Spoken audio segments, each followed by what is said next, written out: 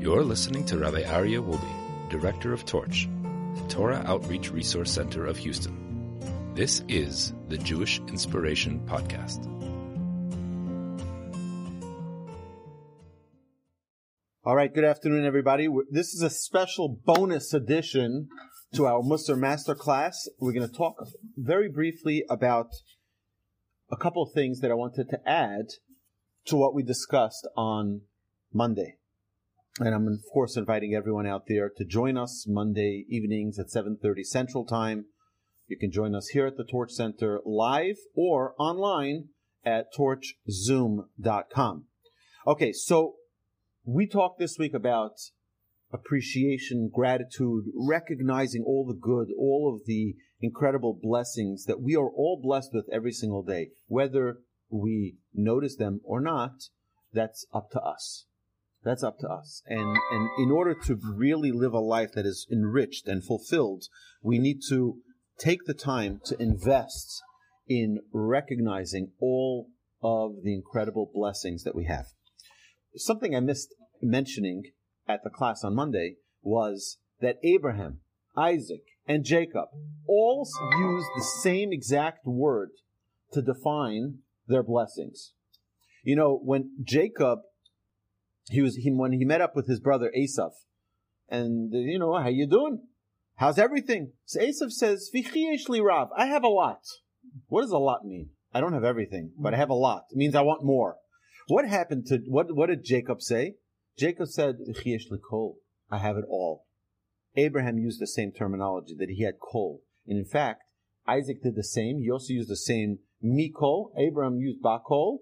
Hashem berach es Avram bakol. Hashem blessed Abraham with everything. And Isaac had the same term where he said mikol, and Jacob said the word kol. And in our grace after meals, in our Birkat Hamazon, in our benching, we say bakol, mikol, kol, referring to Abraham, Isaac, and Jacob, who all used that term, recognizing that they had it all, and that everything that they could possibly have desired, they had.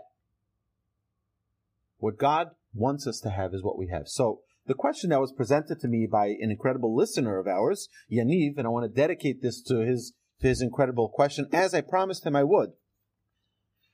He mentioned that during COVID, there came something, there was a new shtick people were living by. He called it toxic positivity. I don't want to know any bad. I don't want to see any bad, right? And people not being able to recognize that there are some things that are not good. And how do you deal with that? Yeah, even though me, myself, I'm going to see only positive, but some people, do have negative aspects, do have things that are not so good. What do we do about those situations? So I wanted to address it like this. The Hasidic masters tell us that if you really look carefully, and the Talmud says this as well, there is no bad. There is no bad. It's just perceived bad, or unactualized goodness. It just hasn't come to fruition yet. What does that mean? That means, I'll tell it to you even in a different way. It says that when Moshe was talking to God, so to speak. Now, God is not a person, so it's a very different type of communication. But Moshe says, God, I want to see your glory.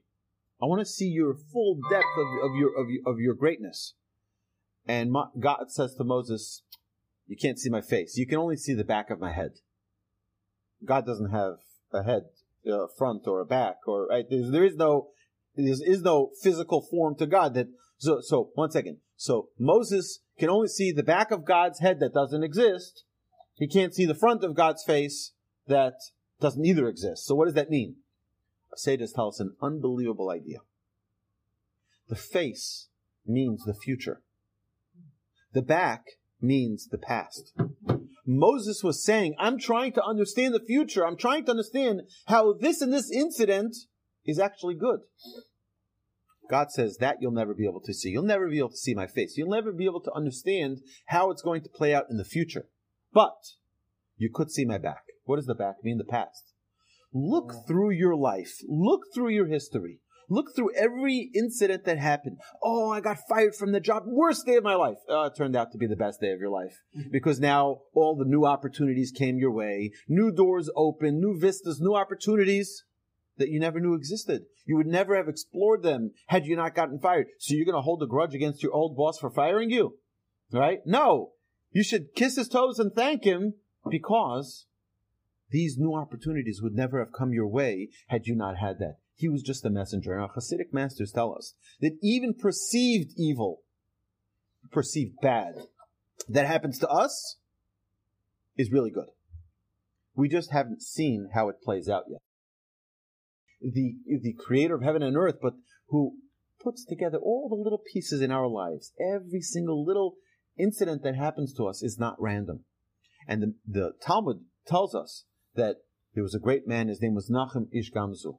But everything he said, everything that happened to him, everything that transpired in his life, he said, Gam zu l'tova. This is also for the good. He didn't say, it's not good, I don't understand how it's good. No. This is also good. How? I have no idea how. But I know that God only does good. We have to understand that if we go back to the creation of the world, why did God create mankind? Why did God need us here? Why do we need all these complicated things that happen in our lives? Like, what's the deal? Like, why do we need it? Talmud tells us, Laheitiv in Briosov. God created the world to do good for his creations. How do we get that good? We earn it through the challenges that we overcome. So even the challenges that we have are really part of the greatness. At the way we excel is through those hardships, through those challenges. We push ourselves more. Look at the, anybody here, remember, you're too young, but you may remember a basketball player from the Boston Celtics. But Larry Bird, something you may not know. Do you know that his father was a violent alcoholic? And he grew up in Chicago. And it was freezing cold. And he didn't have proper clothes. He didn't have what he needed. He couldn't go home till his father fell asleep from his drunkenness. So he would stay in the basketball court at school and shoot basketballs till his father fell asleep. And then he'd come back home just to avoid being with his father, who was drunk and violent. 1 second. So it seems like it was a terrible thing, right? And that's an awful way for anyone to grow up. But you know what? He probably would not have been as successful in life had he not had that challenge. And what we're saying is that every situation is given to an individual. It means your challenges are your challenges. Your challenges are your challenges. Everyone has their own challenges. They're unique and specifically tailored to them so that they can become the greatest version of themselves possible. Right? And it's custom tailored. God puts it, the Talmud says that what's God busy doing all day? It says mezavig zavugin. God is putting together couples, right? Husband and wife. Why that? Of all the things that God is busy with, that's what he's busy with. There's a lot of things to take care of in this world. And that's what God's busy with, because if you think about it, that's the one time that two worlds connect. So what your world, David, and your world, Susan, right? They're all different worlds. You grew up in where'd you grow up? Philadelphia. In Miami, and you grew up in Detroit. Right? Ann Arbor, right? Right? Two separate worlds have to come together to meet at some point. Isn't that unbelievable? So it's not just that God is putting together the couples. That's not that God is the shadchan, putting them together. Oh, this bashert with that bashert. That's not what God is busy doing alone. It's putting all those worlds to be able to be in one globe together. It's all of what we think is happenstance. There's no happenstance in this world. There's no random occurrence. There is divine inspiration for everything that happens in our lives. And the moment we recognize that, we'll see that even the things that are challenging and troubling and painful and perceived bad, if we look at it from a global perspective, even if it's painful for us, painful things happen to us, there is a good reason for it. And if we look backwards, if we use that idea that our Hasidic masters tell us, you look backwards and you see, you know what? All of those challenges I had, they all ended up positive. This challenge that you face, whatever that challenge may be, is also positive, even though it looks like it's bad, even though it looks like it's troubling. but it's part of this beautiful tapestry of life that is hopefully going to be very, very positive for us in the future.